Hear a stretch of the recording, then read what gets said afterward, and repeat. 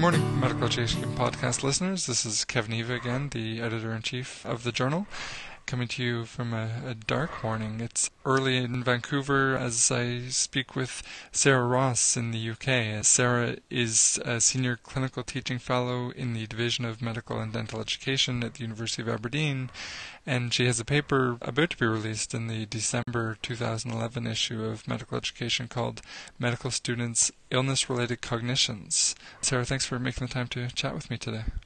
That's all right. Thanks for giving me a call.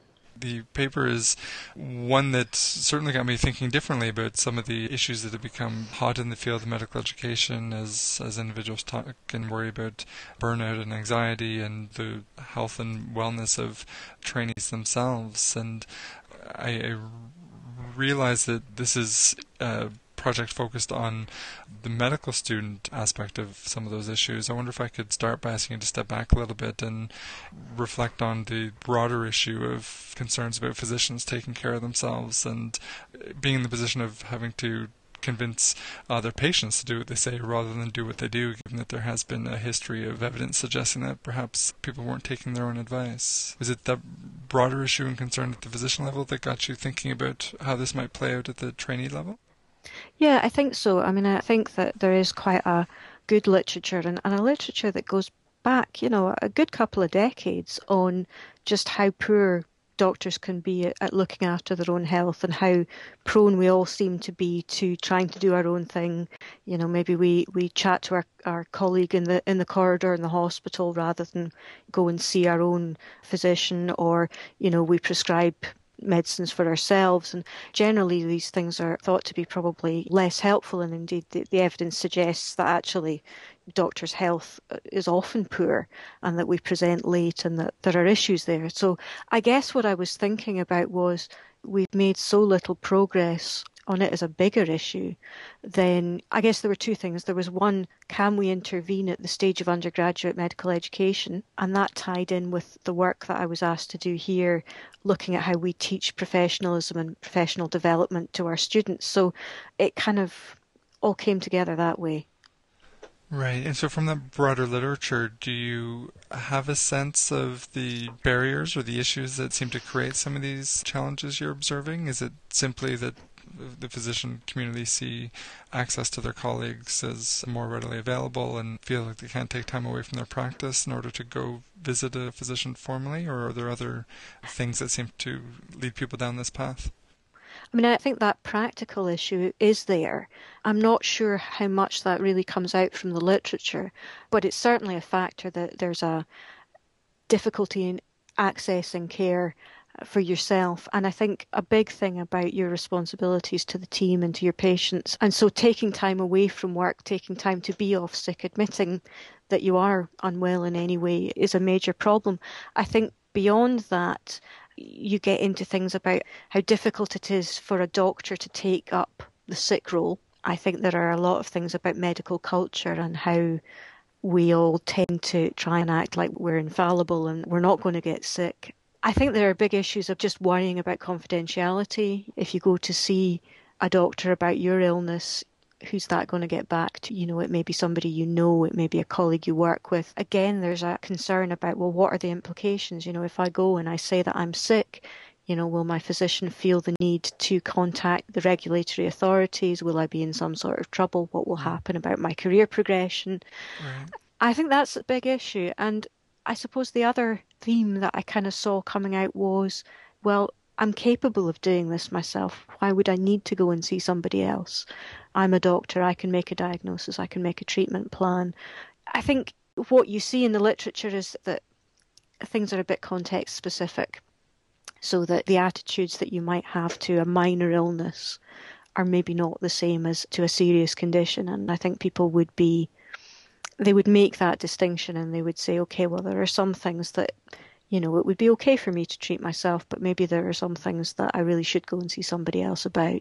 So when you get that phenomenon presenting in medical students, I think I'm fair in saying that you were trying to look and see if that's where it begins.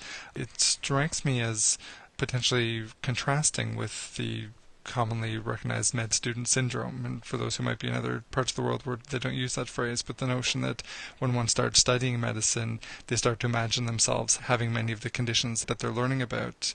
How did you work through the challenge of trying to determine whether or not med student syndrome feeds into this, or how it's overcome and eventually leads to physicians not getting treatment as rapidly as they perhaps should? It's an interesting point. What we did was a series of focus groups with medical students at a couple of institutions, and it was quite interesting that they themselves saw that issue. That on one hand they said, I'm seeing all these things, what if I have this, what if I have that? And they talked about worrying, and they talked about being concerned about presenting to anybody else because maybe they would be perceived as just medical students who were worrying about things. And so that, I think, was one of the things that actually put them off seeking help as students, and somehow seemed to feed into their attitudes about how people would look at them, how they would be perceived by their peers if they thought that they were ill, if they were ill. It kind of leads into that thing about, well, illness is a weakness that we don't want to be seen to have. But equally, I think the students were well aware that they were in the situation where they were going to have some panics about, I had a lecture on this and now I think I've got it. So it was an interesting tension, I think, that came out from them. Yeah, definitely interesting. It's almost as though the awareness of med student syndrome is having a revenge effect, so to speak, creating other problems. Yeah, you could say that. The reasoning that you were hearing from the medical students when you ran the 35 of them through these focus groups and try to get a better sense of their thinking about illness and how they should be dealing with it, did it perfectly reflect the things that you've already said about what seems to impact on physicians in this realm, or did you see that they were struggling with some unique aspects of trying to decide when it's appropriate to get healthcare? I think what was striking was just how similar the things that they said were in terms of, we said to them, well, here's a hypothetical situation. If this were to happen to you, what would your behaviour be? What would you intend to do? And they were coming out even from year one of the curriculum saying, well, I'd try not to take time off work, and I'd probably talk to my friends, and I'd maybe try and manage things myself. And all the behaviours seemed to be there. And the underlying attitudes, some of them were very similar. And they were about confidentiality, and they were about how they would be seen by their peers. There were some subtle differences, though. The students seemed to be aware that there were limits to their knowledge and to their skill, and that perhaps as medical students they weren't going to be in the best position to look after their own health, which I think you don't necessarily see in qualified doctors. They seem to pick up on some of the patient safety issues that there might be, both with them working when they were unwell, but also if they took time away and weren't working. I think we were just struck how similar the attitudes were, and the fact that even the first year students seemed to be trotting out the same kind of attitudes. And so we began to think, well, so where does this come from? One theory being that, this is socialisation into the profession. This is perhaps the hidden curriculum, and students pick up the attitudes and behaviours of qualified doctors. But, if they're doing it at that very early stage, you start to think, well, is this actually more about the people that we're selecting? Is it about the type of people who become doctors, that we are self-sufficient, that we are high achievers, that we tend to work ourselves pretty hard, and these kind of things? So it started to make us think quite a lot about where do these things come from. Right. It just occurs to me as you were speaking that some of the issues you raise, I think I've seen anecdotally in colleagues who work with physicians but aren't healthcare professionals themselves, and possible that you could start looking at some other groups like that to see if it is taking on the identity of the physician, or if it's more a factor of just working in the healthcare environment that makes people less likely to engage as the lay public would.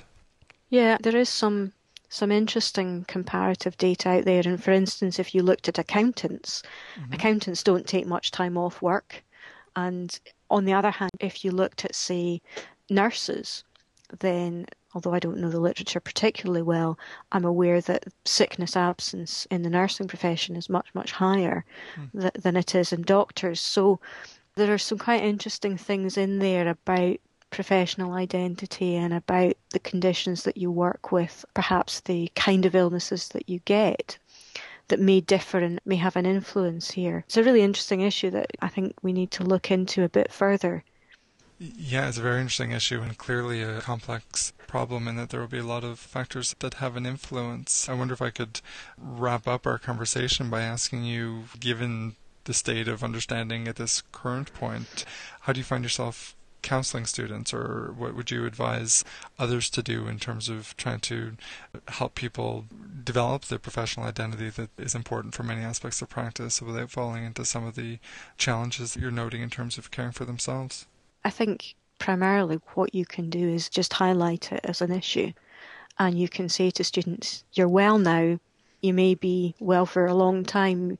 Think about what it might be like if something did happen, whether that's something simple like you broke an arm or you developed a more serious illness. And so I think you can point out the professional behaviours that are expected, and there are guidelines out there, and I'm sure that the UK is not alone in that, where it's suggested that you don't prescribe for yourself and that you do register with a GP, and so we can encourage those kind of things. And I think perhaps bring up some of the challenges and say, look, you may face this, and you may well see people who prescribe for their family or who treat themselves or who just go and ask one of their colleagues about their illness.